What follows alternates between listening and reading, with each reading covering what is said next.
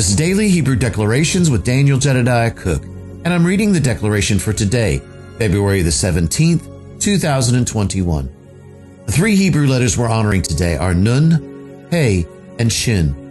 Along with those three living letters, we're also honoring the spirit of understanding, the spirit of counsel, and the spirit of might.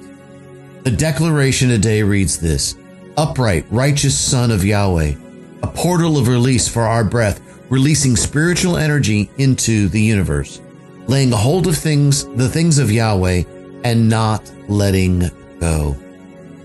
You know, today's declaration kind of brings up something that I heard, and really Apostle Aaron had asked me about the other night during church, or the other day during church. And he was talking about the Hebrew word for grace. And the Hebrew word for grace is the Hebrew word chen. And when I look at the letters, it begins to expand a greater understanding of what grace really is, especially when I dig in just a little bit deeper with regards to this. But it fits perfectly with what today's declaration is talking about. You see, when we look at chen, we look at this place of the chet. Chet means fence or boundary, but it also talks about the place of a covenant. When I see chet, I not only think about this place of being protected, if you will, of being inside of the sheepfold, because chet reminds me of when Yeshua was talking about no one comes into the sheepfold, or anybody else who tries to get into the sheepfold other than through the door is a thief and a robber, and that he is the door and the portal into the place of the protection. Well, that's chet. To me, it's a perfect picture of that. But not only that, when we look at the way the letter is shaped, what it's made out of, and those sort of things, we begin to see that a chet is actually a vav and a zayin that have been yoked together. So the sixth and the seventh letters being yoked together, it begins to show the picture of the bride and the bride of Christ. And the groom. The bride of Christ and the groom. We begin to see this place of covenant, of promise.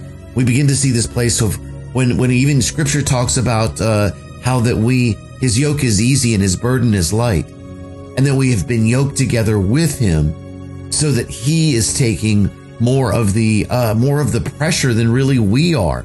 Especially when you look back in the day when they would take an oxen who was mature next to an oxen who was immature. Most of the time, the oxen who was mature began to really take the majority of the load, because the oxen who was immature began to kind of buck up against it, not really understanding what was going on, and would help, but not maybe as much as they could or should. And it took maturity for that young oxen to be able to grow to a place where there was a little bit more of an equal type of connection, and then movement, and getting even more done even quicker, because there's no longer the bucking up against the yoke. So you can see a lot of different pictures here when you look at the living letter chet. So I begin to see, especially as it applies to grace, I begin to see this place of Yahweh's promises. It's funny.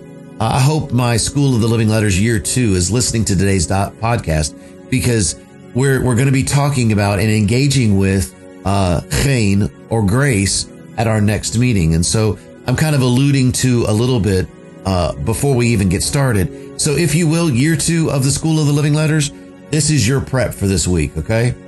This is a little bit of what Yahweh has been releasing through to me about this as we engage on it next Tuesday.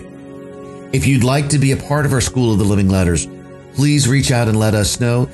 There is a prerequisite to Year 2, and that is going through Year 1. But we still have the enrollment still open until this next Thursday. But anyway, I want to continue on with this, because when I look at chen, I look at the place of not only the chet and the place of promise, the place of really security and covenant. When I look at the nun final begins to begin to show another aspect of that, because really Yahweh has only given me one definition for the living letter Nun final. Now, if you don't know what I'm talking about when I say Nun final, some may call that Nun Sophit. Basically, these are letters that have a slightly different shape than the original Hebrew living letter, and they're found at the end of Hebrew word, hence the reason for the final or Sophit.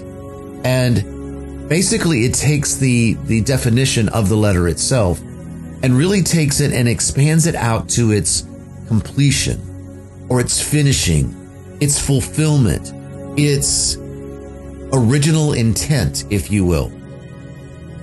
And there's really only one definition that Yahweh's ever given me with the living letter Nun final, and that is till we all come to the fullness of the measure of the stature of Christ. Because one of the ways that I saw Nun final was literally as a measuring rod. So many times in scripture you see where it talks about a measuring rod. And I realized that for me, the only measuring rod that I should ever measure myself against is the fullness of the measure of the stature of Christ. In other words, measuring myself against Christ and Messiah himself. And so to me, that helped me, because so many times people would give me their measuring rod and say, hey, you should look like this. You should act like this. You should be like this. You know, but the sad part about it was, if I could stop and think long enough, at least during the days when this was happening, I would realize they're taking that same measuring rod and measuring it up against themselves, and they're not able to measure up against it, because what they feel, what they think, has become a measuring rod, and not necessarily the fullness of the measure of the stature of Messiah. You see what I mean? Because the measuring rod is based on what others have handed them, what others have told them that they are supposed to be like or do. I only want to measure myself against Messiah.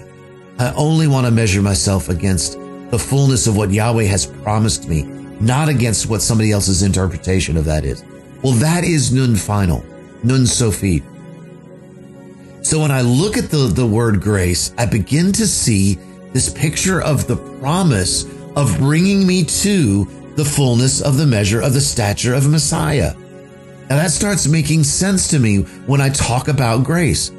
But it's funny, because when I think about that, I always think, okay, what is the root word of a particular word? Cain is not the root word of that word itself specifically. There is another Hebrew word, Hanan, that actually talks about Hanan. Forgive my pronunciations. I'm still learning how to pronounce everything appropriately.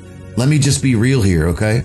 And but it's Chet Nun final is what it's is the root word of Cain. Cain means grace. Hanan, that's the more appropriate way of saying it. Hanan, actually it talks about being gracious, or acting out grace. It's a verb that talks about the act of graciousness. But it's funny that the Hebrew word for grace is missing one of those letters that's in the Hebrew word Hanan, the nun in the middle.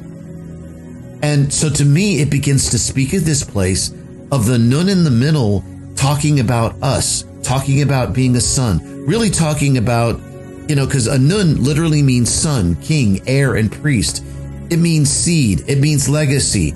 It means many different things, but one of those things being that of us being a son of Almighty Yahweh. Well, in the Hebrew word for grace, Cain, that nun is missing. And it makes sense.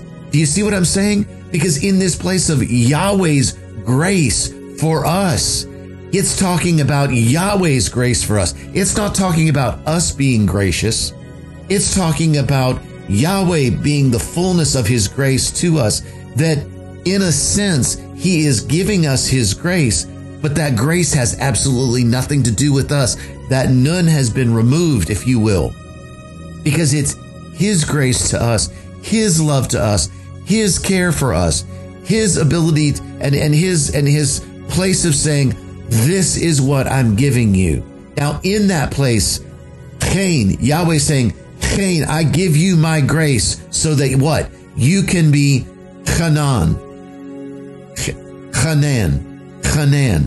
You can be gracious because it's my grace that is flowing through you. It is my grace that is in you.